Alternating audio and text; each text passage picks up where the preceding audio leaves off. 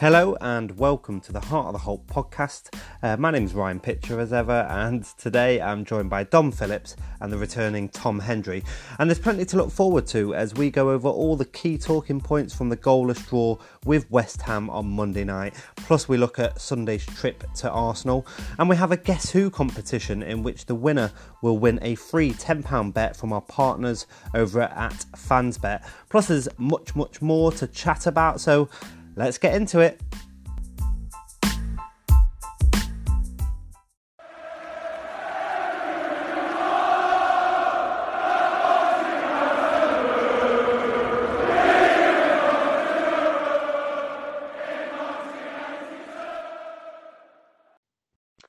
So, hello Dom and welcome back Tom, that rhymes. Been on holiday, have you Tom? Yeah, I've been to Portugal for a couple of weeks. Oh, nice. Do any scouting trips while you were out there? There is a football camp nearby, but no, I wasn't doing a Bielsa this time. Okay, so needless to say, anyway, lads, we're going to start with the 0-0 draw at home to West Ham United on Monday night. Loads of chat and social with regards to this game, and so I think we need to look to settle some of the debate that has been going off. Dom, we'll start with you. What with West Ham being reduced to 10 men and having to play the final 25 minutes a man short, does this go down as 2 points drop for you? I mean, yes and no. I think before the game, most fans would have taken a 0-0 draw. I know I would have for a fact. But the nature of the draw itself does, frustrate us. The issue is that as a newly promoted side, the kinds of games like that where we, as you say, they're a man down, there's 25 minutes to play and it's 0-0. Those kinds of games are the ones that we need to be getting the wins in. So in that, I think that we won't let it happen again. I think with that we'll now that we've experienced that panic attack, so to speak, we won't have to have that issue now. It's better to have this issue at the start of the season than the end of the season. I'll say it like that. Yeah, I'd agree with that. And what do you say, Tom? What was your thoughts on the game? Before the game, I was hopeful for a win. I think every Villa fan was hopeful, but I think at the start of the season, you look at how West Ham have started compared to the Villa. I also look at how Sheffield United and Norwich have started. We're on 4 points. Sheffield United are on 5. Norwich are on 6. I think a point against the top 8 side. Bearing in mind they had 10 men, but Villa went down to 10 men against Crystal Palace, and we looked the stronger side from then on. So I think going forward, there's a lot to learn, but also there was a lot of negatives last night. But we'll come on to that, obviously.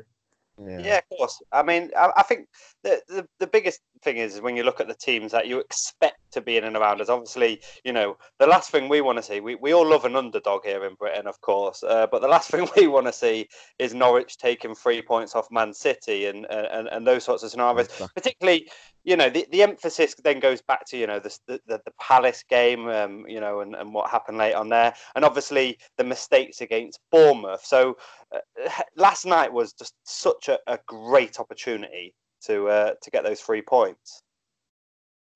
Anyway, a quick one on the second yellow for Masuaku. Now, I thought it was a bit of a harsh one. I don't know whether you lads think the same. And on Martin Noble, did he deserve a second booking for possible simulation based on what happened just before the international break with us? A little diver, it looked like, in the box towards the end of the first half. Yeah, no, I think they're right. Compared to what Grealish did, I was screaming from the stands. There was no difference, to be honest, for me. I think Mark Noble was lucky on a few occasions, to be honest, not to get sent off. But Masuaku, he got hard done by. But I think there was plenty of challenges going in the first half that wasn't being given a yellow card for them. And Mings had one tackle in the second half, and that was his one yellow card. I think there was just a lot of errors all throughout the game from Mike Dean. Absolutely. Yeah, I mean, but going back to those yellows, I do think the 2 yellows for Masuaku were justified. The first one was a bad tackle, and yeah, that's a yellow. The second one, he did push him, he did have his arms around him. While Elmo made a meal out of it, it was definitely a yellow. It was off the ball, he had his arms around him, so it's a yellow card. If he didn't give a yellow card for that, I think if we'd have lost the game, Villa fans would have said, well, why wasn't he sent off? So I would say it's a yellow. In regards to Noble, I think he definitely deserved at least 1 yellow. He had a few poor tackles. and probably a second yellow for a few ones later in the game, like Tom alluded to. But for that particular diving incident, when I watched the game, I was screaming for a dive like you were, but I watched it back afterwards. He just stumbled and got straight back up. So if the same thing happened to Grealish, you should say the referees are bad, but I wouldn't have given a penalty for that. Well, sorry, I wouldn't have booked Noble for simulation there if I was the ref. Yeah, I mean the second one with Masuaku is more of a cynical challenge as opposed to anything else. But I don't think there was much contact. I think there's more a bit of a body thing. There wasn't much in it to me. So I don't know whether I might be in the minority. I'm not sure there. But I think on the pod, Dom, I think you are certainly in the minority. Something of a talking point as well. I know Dan Morgan's released an article on it today. The clash between Mings and El Ghazi. Now, straight after the game, I did appear on Love Sport Radio. And I did, I was very honest, and I said I'd love to see it, a bit of passion, especially, I referred to what we witnessed last time when we were in the Premier League, and a bunch of players just not giving a toss in general. But was El Ghazi's reaction a little bit on the strong side, Tom? Obviously, from the North Stand, I couldn't quite see what happened. I saw them come together, but after watching it back, I think it was justified for Mings, for at least having a go, because all game El Ghazi wasn't tracking back, and I think that's his one weakness. Not just yesterday, I think throughout maybe last season as well. Especially, we would argue that he wouldn't track back compared to other players, and he wouldn't give his all on the defensive side. But El Ghazi, you can't be doing that anywhere on the pitch, let alone your own player or the other team. For me, I think he was lucky not to be done, even a yellow card by Mike Dean, because it's simulation, and in the rules of simulation, you will get a booking at least.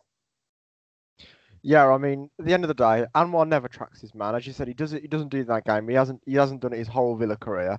Mings tells him off for it. For some reason, he decides to kick off about it. Mings shouts him off and clears him away. I just can't get my head around it. It's just outrageous behaviour from El Ghazi, in my opinion. But in the end, I think it's all heat at the moment stuff, really, isn't it? And I don't doubt that there's no place for it in the players' minds now. I think they've completely passed it. It was just a complete scuffle. But as you say, Tom, if the officials had spotted that and paid more attention to it, then cards could have come out easily. And if there's one fullback in that you certainly want the protection, it would probably be Neil Taylor. I know that's one of our favourite jibes of the podcast. Anyway, I guess you could say the one positive from the game is that we did gain our first clean sheet of the season. But most supporters don't really see our backline as much of an issue, to be honest. In fact, I think we could all agree that we're relatively solid in that regard. Another outstanding game. Very impressed with Engels, but Mings as well. Both of them incredible. But is the lack of cutting edge a concern for you boys? Well, I mean, I think most Villa fans at the end of the window said we needed, a Said Benrahma, another winger or a striker from that window, and that was where we fell short. And I think that we're really exposed to that last night, because our front three, especially without Trezeguet in there, lacks a lot of mobility. Hotter's never been a fast winger. Even in the Championship, he was slow. And at this level, which is even quicker, he's even slower. Anwar's not exactly quickest. He can power past it, but he doesn't have an amazing turn of pace. Wesley, you can see he has a bit of pace, but at the end of the day, he's like 6'3". He's a big lad. He's not a fast, he's not a fast striker. That's not his play style. He's not a very pacey kind of player. Without that fast movement that gets you in behind the lines to create chances, you're a lot more hard-pressed to score goals, especially with the way we try and play football. So the real takeaway is that we just lack pace up front, and we have to address that in January, in my opinion. No, I totally agree. I'm going to make that stat even better, because it's our second clean sheet of the season, because we had one against Everton. Oh, so, I do apologise. Yeah. Ryan. Oh, my days. It's our second clean sheet of the season. That's the most anyone's had in the Premier League. No one's had 2 clean sheets. I think that's for a bargain in Engels and an overpriced Mings, as everyone else called him. I think that's fantastic business already done. But looking at the forward line, I'm worried about goals, but I think we mentioned that in a few weeks ago. But it still makes me confident, because I believe Wesley can do it. We've seen flashes of Wesley in the last few weeks, and obviously last night he had a header that just went wide. He should have made more of that. But I think, yeah, El Ghazi, I agree with you, Dom. El Ghazi and Jota, a bit, well, they are slow. But Jota last night, he got himself into trouble a number of times, but there was one time where he did really get out of it. And from then we caused them some trouble. But one thing I noticed last night is Jota and Wesley, they are linking up really well because you can see Wesley wanting to make the runs like he did against Everton for the first goal. And he made that run last night. And if it wasn't for West Ham's solid defence, which I think last night was just a game of two solid defences, I think we would have got through more. But yeah. I think maybe a change, maybe put Wesley more in a cam position. Not Wesley, sorry, Jota in more in a cam position to help Wesley out. But I think, yeah, when January comes, I think another striker is needed, definitely. I think me personally, I said it at the start of the season when he came in, is I think Jota does play better as a number 10, but when you've got the likes of Grealish in there and McGinn in there, I don't think we necessarily need him in there. If we didn't have those players, obviously, it would be a dead cert for that role. I mean, on a personal note, is the lack of cutting edge is a major concern for me. In fact, I did say on the radio last night that I believe that, and I don't want to be too over melodramatic on the situation, but I do believe that for us, at least, it is about damage limitation until January. From what I've seen from an attacking perspective, defensively sound, but get to January, not to cut adrift or, certainly in and around the mix of, 15th, 16th, 17th, 18th, not too far adrift, and then possibly look to add some strength and depth into those areas. No, I totally agree. I do totally agree. I think we do need to get some more depth into those areas. We saw in pre-season how good Jota was. I'm saying he was great, but that was championship opposition at best. Yeah. But yeah, I think a lot more depth is needed in the forward areas. Yeah. Okay. Well, so the last words on the West Ham game. We don't want to get too hung up on it, chaps. After the game, it seems that Jack Grealish took a bit of a hammering on social media. My personal opinion was that he didn't play terribly. By no means am I saying that this was his best. He was at his best, and obviously he missed that chance late on. But I still think he's easily one of our more creative players. Do you think the criticism of him was fair? Or simply a knee-jerk reaction from the fan base following what turned out to be very much a night of frustration? Well, I mean, I just think generally that our fan base was a bit reactionary over the game, and I'm not probably going to get slated for that, but for the majority of the game, if you watch the highlights back, you watch the game back, you'll realise this. Jack was our main creative force. He sprinted it a lot from deep. He pinged the ball around beautifully. But then when it came out to 10 men, I felt that our tactic just fell apart. Like, we started passing to Jack. That's all we did. The pressure on him was outrageous. And I think he just misplaced simple passes as an almost direct result of that. And I'm not saying that towards the end of the game he wasn't. I'm not saying that towards the end of the game he was good, because he wasn't. He was very, very poor. But it's hard to get too reactionary. It's Grealish. We all know what he can do, and when the team around him performs better, I'm sure that he'll fall into place. No, walking to the ground last night, I totally agree. Like I saw against Palace, he didn't go forward as much, and that's the Jack Grealish we love. We love him to look at the players and run at them. And in the first half, he was doing that a hell of a lot, and I think that created a number of chances for us. In the second half, for some reason, I saw him more on the left-hand side, and he kind of drifted over to the left-hand side, and he was playing a bit more deeper. And I think that was more when West Ham went down to 10 men. But I think we still got the Jack Grealish we love, and I think there's still many more better performances to come for Jack Grealish. Obviously, Southgate was in the crowd last night, and I think that was probably one of Grealish's best performances with Southgate watching him.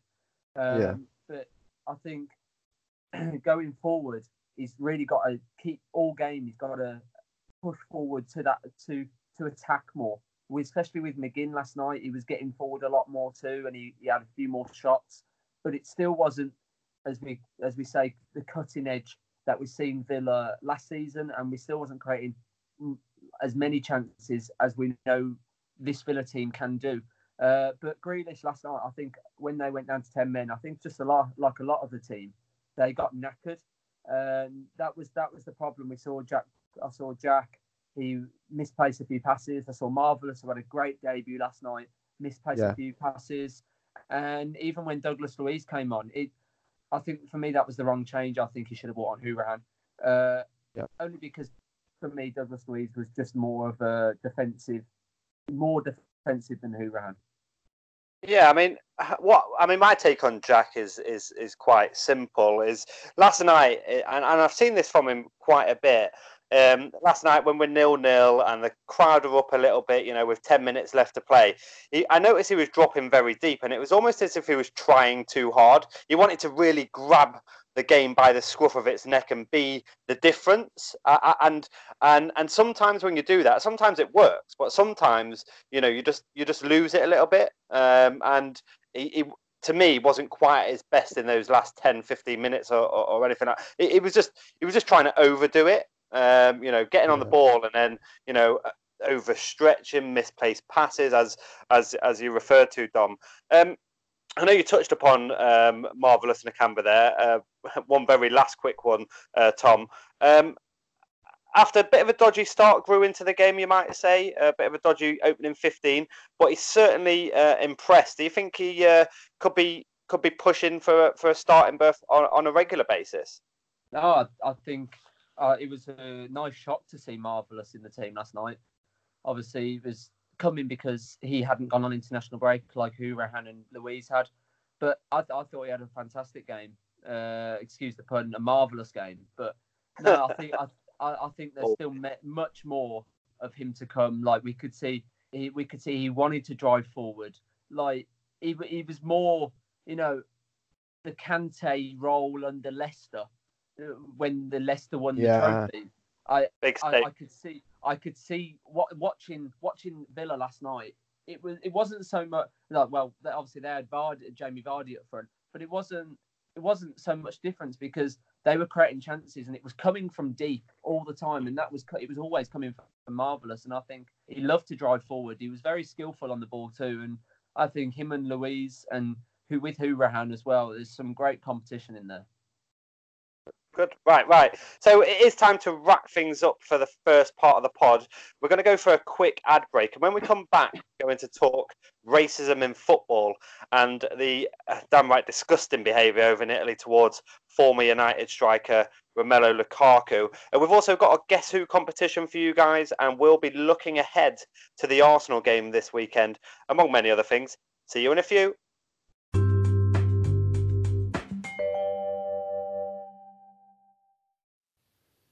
As many of you will already be aware, Heart of the Holt is partnered with FansBet, the betting company where 50% of its profits is shared with fan pages like ourselves.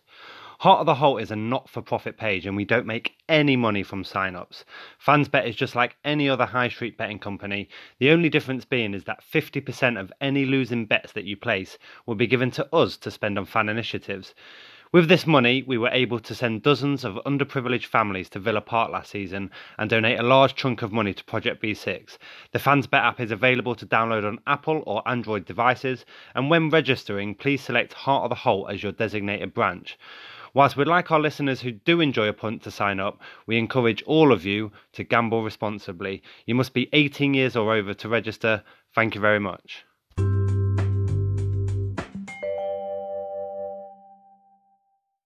Hello and welcome back to part 2 of the pod. Away from the Villa this week, and we've seen the horrendous ordeal being suffered by Romelu Lukaku over at Inter Milan. Now, a couple of days back, Italian broadcaster, forgive me, Top Calcio 24 suspended one of their pundits, Luciano Passarani, who said, and I quote, "If you go one-on-one with him, he will murder you. The only way to come up against him is maybe give him 10 bananas to eat." What the actual heck is that, Tom?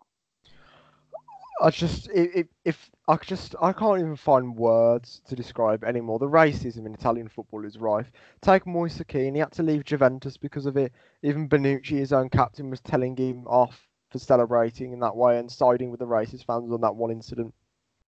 It's unthinkable now. And while racism is still a massive problem in English football, and I'd never devalue that. I think it just goes to show how much further forward we are with it than our European counterparts, especially Italy.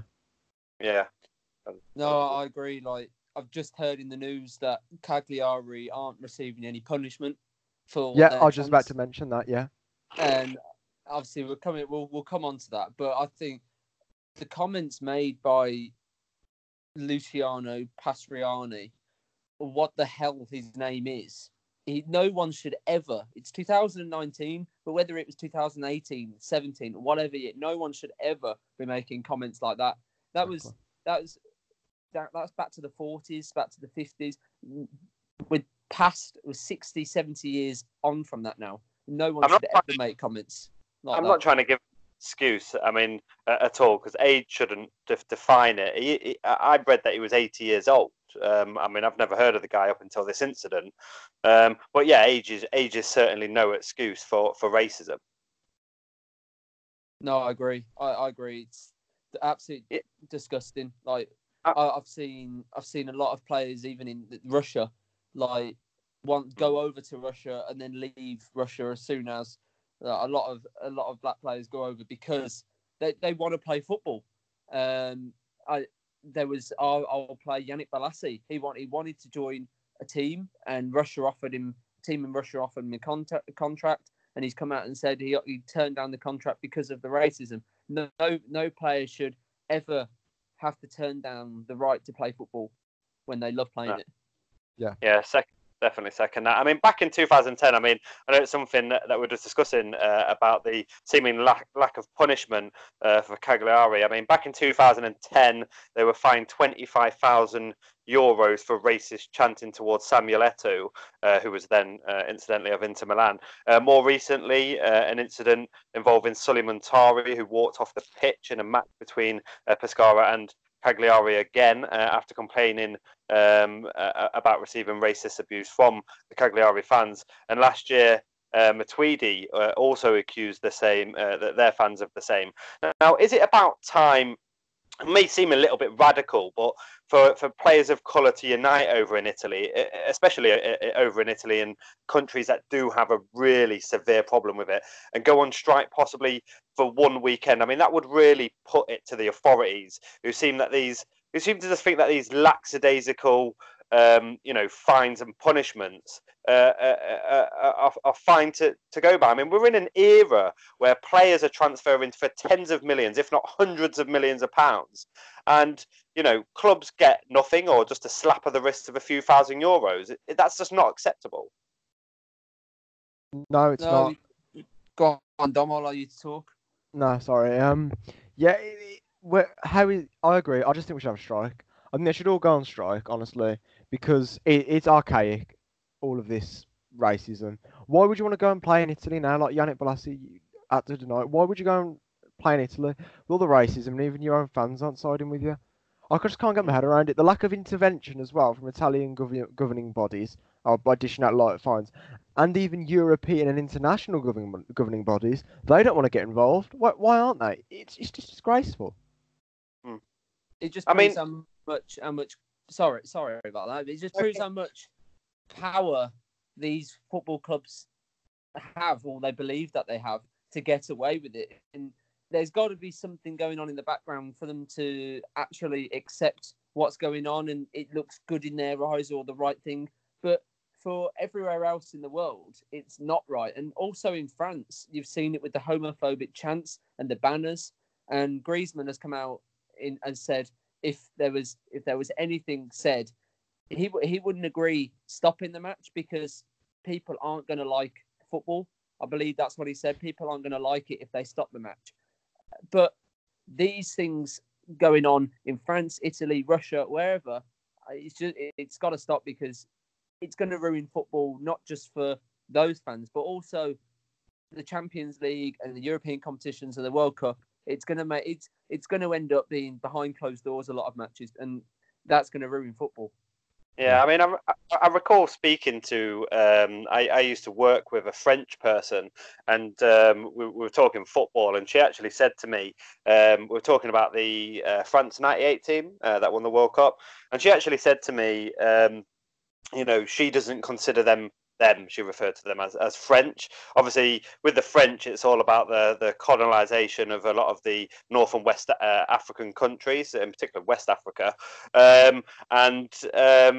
You know, a lot of these players aren't necessarily born in France, but they've obviously been there pretty much their whole lives. You know, obviously their parents have gone over there for a better life. And, you know, I think that's really, really sad that you can't be proud of your national team just because they're, you know, from whether it be a different skin colour or they're from originally born in a different country. At the end of the day, their whole development has been in that country.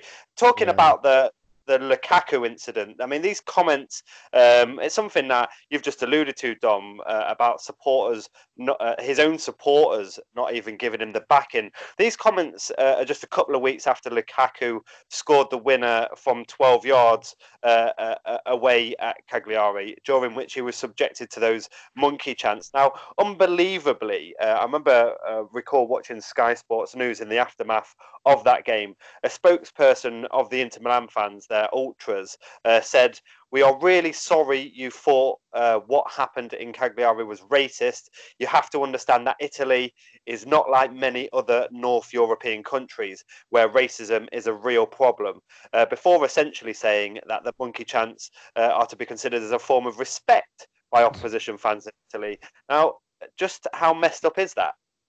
If they believe that's a form of respect, I would love to see what their actual respect is, or what they deem as, well, not respectful. Yeah. It's totally messed up. It really is totally messed up. I've seen the videos, and it's disgusting. I see there's one guy who's focused on, and he's making these monkey chants, and he's performing these actions as well. And I would walk out the ground if that was if I saw my own fans doing that.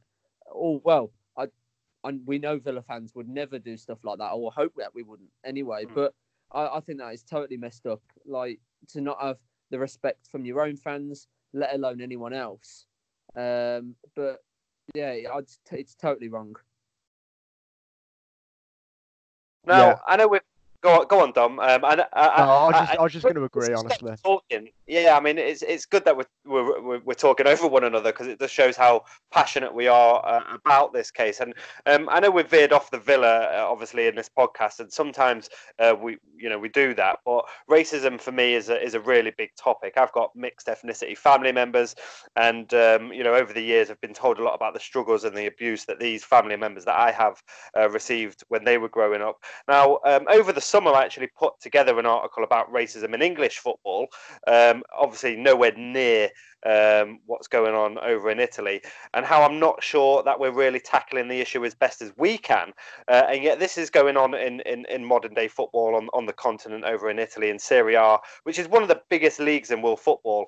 Now, that's actually quite scary. Now, Dom, I don't want to get too political, because this is a football podcast after all, but does the recent resurgence of fascism and right-wing politics on the continent, and indeed here in Britain with Brexit and what I'd personally coin as divisive politics, has that just given a lot more room for racism to breed? I mean, take into context, politics has a massive impact on all outlets of everyday life, right? Politics impacts everything. So it's natural that with the rise of populists, right, Farage and Trump, that we've seen in the past 5 years, both pushing right-wing agendas, whether it be build the wall or Brexit, it's only natural that divisiveness is seeping back into global culture. And I don't think it's going to stop until these people like Farage and Trump make their ways out of the media. It's certainly not that it's worse, and it's only a matter of time before more big newspaper stories about racist fans at English football grounds become even more common. Obviously, we've had Millwall recently. I think they did something. I know they've been fined £10,000, whatever punishment you deem that. But definitely, I think it's only going to become more common as the political scene becomes more tense and more divided. No, you mentioned Millwall there, Dom, and how they received their fine. You look at, I think it was about £10,000, and you look how much they receive, how little they received for that. And today, Blues got fined 42,000 for the punch on Grealish, and Huddersfield got fined 50,000 for breaching the rules of their kit. Doesn't that show that we've still got a real problem, even with trying to kick it out over here? Yeah. I think it's totally wrong how we're trying to deal with it. I think if something happens like that, it's got to almost be the stepping stone to make the next reason for it to stop. There shouldn't ever be a reason for it to happen. But politically, I think there's always political tensions going on around football and also obviously around the world, but also religion has a lot to do with it. Obviously, you look towards the example of Celtic and Rangers.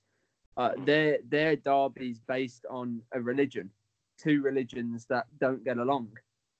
I think that can also create a lot of tension, and also it's not really racism with that derby, but there was obviously the violence and the hate towards the other players, but also there was the video of Scott Brown receiving a lot of abuse when he was entering the coach after his sister died many years ago, and stuff like that, and racism and anything to do with anything against people's personal lives has got to be kicked out as soon as possible, because that we're not there for that.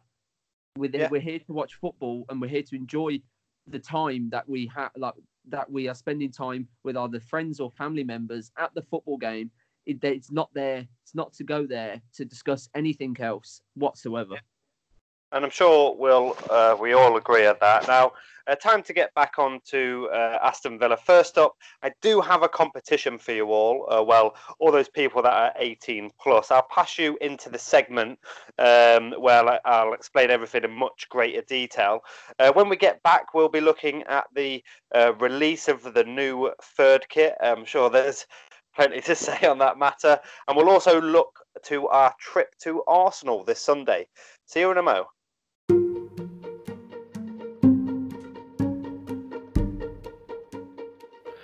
That's right, it's competition time, baby.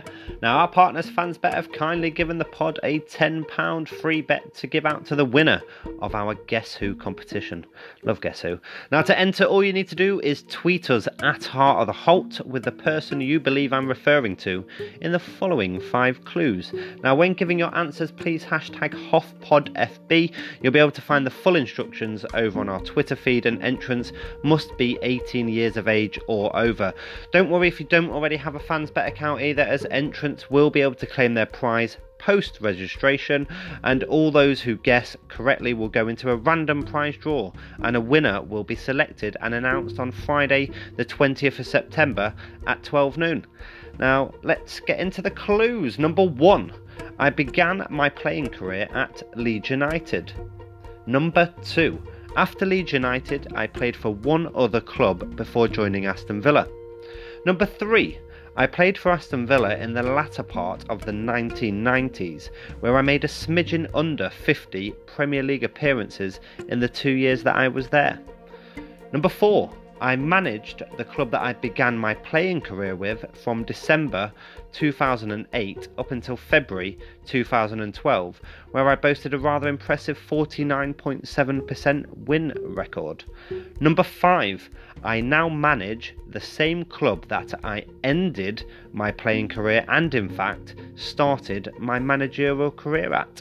So there you have it, those are the 5 clues. All you need to do is follow the instructions at the top of the segment, or simply check out our Twitter feed for more information. Thank you and good luck. Now it's time to get back into the pod.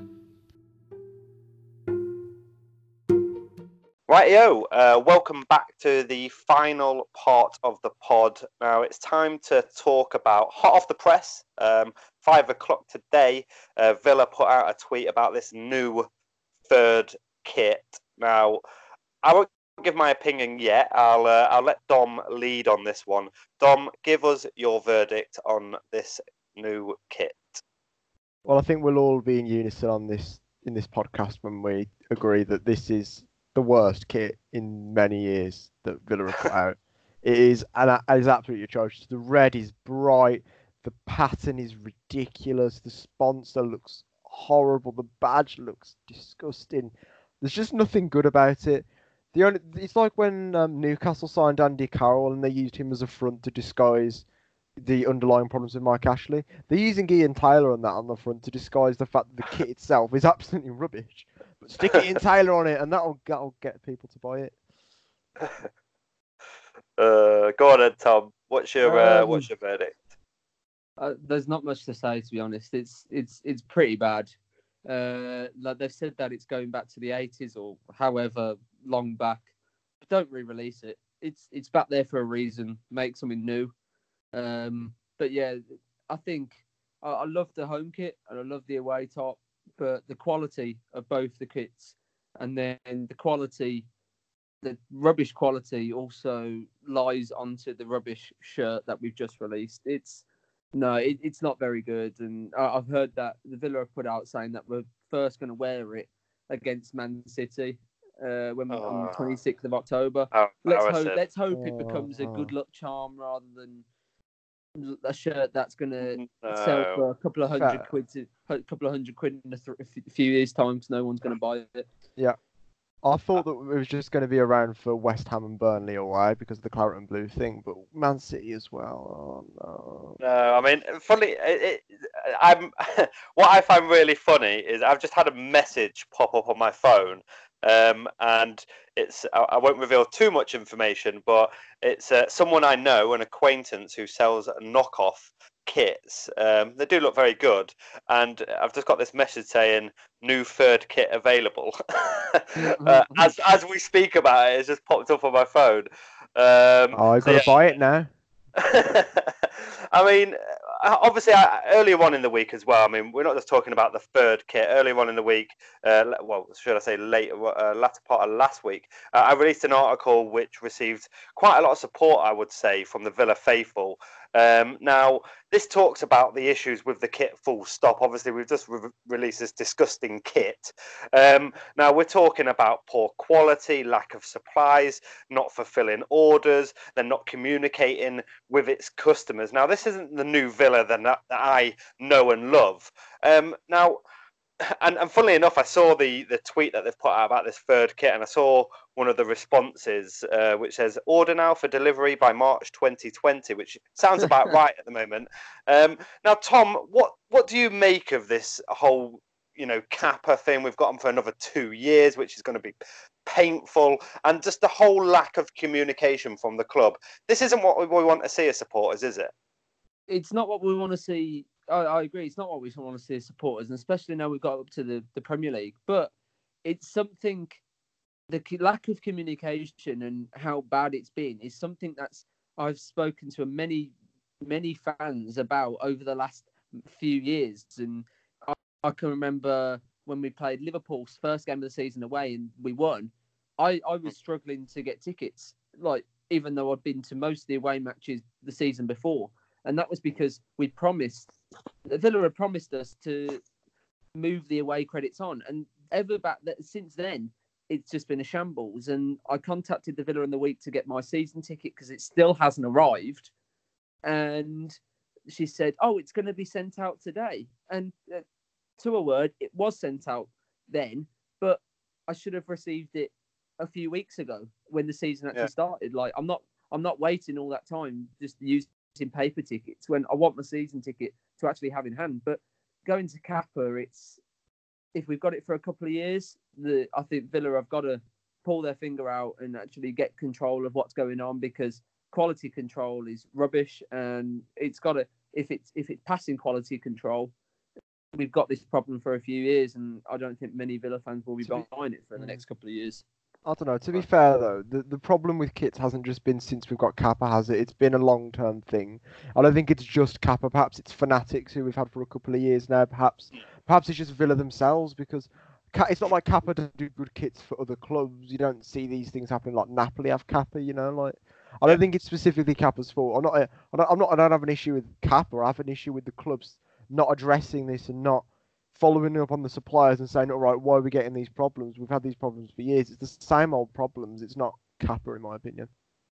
Yeah, I mean, I think we can say that we were, particularly last season, what with the shirt design and the robustness of it and stuff, and just the quality of it, the overall quality. I think we were, probably, we were lavished a little bit, and I think this season's problems last season we still had problems, I believe, with in terms of supplies and such. But the quality side of things, I mean, you're talking about badges that are, all over the place, wonky and stuff. I mean, these are just basic design flaws, and the fact that it's taking fans, to really seek out communication from the club, and where do I go for my refund, what do I do, etc., and taking days on end to get responses through, whether it be via email, whether it be via Twitter or any other social account that the club are running. I just think it's ridiculous. Honestly, I do. I just think it's ridiculous. Now, anyway, enough of that. Arsenal away. Tom, you're going to be going to the Emirates this weekend. How do you see this one going? I'm really confident, to be honest. Like, if we can defend like we did last night, but improve on what we did more up top, I think I'm very confident. Like, look at Arsenal's defence compared to ours, and it's almost like they're a Championship defence and we're a Champions League defence. It's especially with Mings and Engels at the back.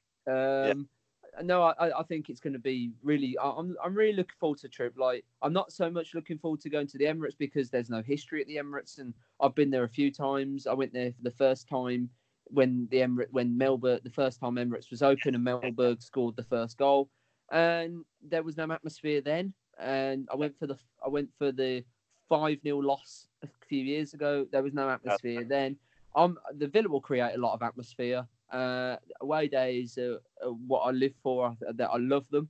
But yeah, I'm really confident. I am really confident. I think we'll get it right, and I think we'll get a win this weekend. Interesting. I mean, back at the start of the 2013-14 season, obviously recall that fabulous 3-1 victory at Arsenal. But since then, we've just taken pummeling after pummeling, especially down in London. You're talking 5-0, 4-0, another 4-0 if you include the FA Cup final back in 2015. Now, you may recall that famous 3-1 win where we had very little of the ball that day, but counted very well. I can't remember the exact stat. I don't have it here in front of me, but I think it was something like 23% possession or something bizarre. Now, Dom, do you see us setting up as a counter-attacking team on Sunday, or do you think what with Arsenal's defensive vulnerabilities, as Tom's just alluded to, it's better to tackle them head on and just go for it? Well, I mean, we have to do a similar game plan to what we did to Spurs, which is classic counter-attacking football. For 70 minutes it worked, and it was our own undoing. I feel like if we can, with a team that's even worse in defence, they're going to sit with a high line. We have Trezeguet's pace can get us in behind. I think it's a great opportunity to one-up what we tried at Spurs as well. The only issues with Arsenal, they've got great attacking players like Aubameyang and Pepe and the mastermind Mesut Ozil. But Lacazette is injured, so that's good. I don't know. I feel like it's definitely a great opportunity to get an upset, what with the bad defence. And we showed against Spurs that we do have the capacity to beat these big teams away from home. But I don't want to get too ahead of myself. No. I think, as I said, I'm confident. I know a lot of people who don't want to come up to against Man City because it's almost like a scared factor. They don't want to come against Man City, but I don't think we've got anything to fear against most of these teams. Man City and Liverpool, I think there's something to fear, especially Liverpool. But I think the likes of Chelsea and the likes of Man U, you've seen plenty of teams go to Man U in the past few years and not be scared at all. I think the Emirates is quite a hostile place because it's a huge stadium. I think sometimes the occasion, just like at Tottenham, we held them for that long. The occasion didn't get to us for that long.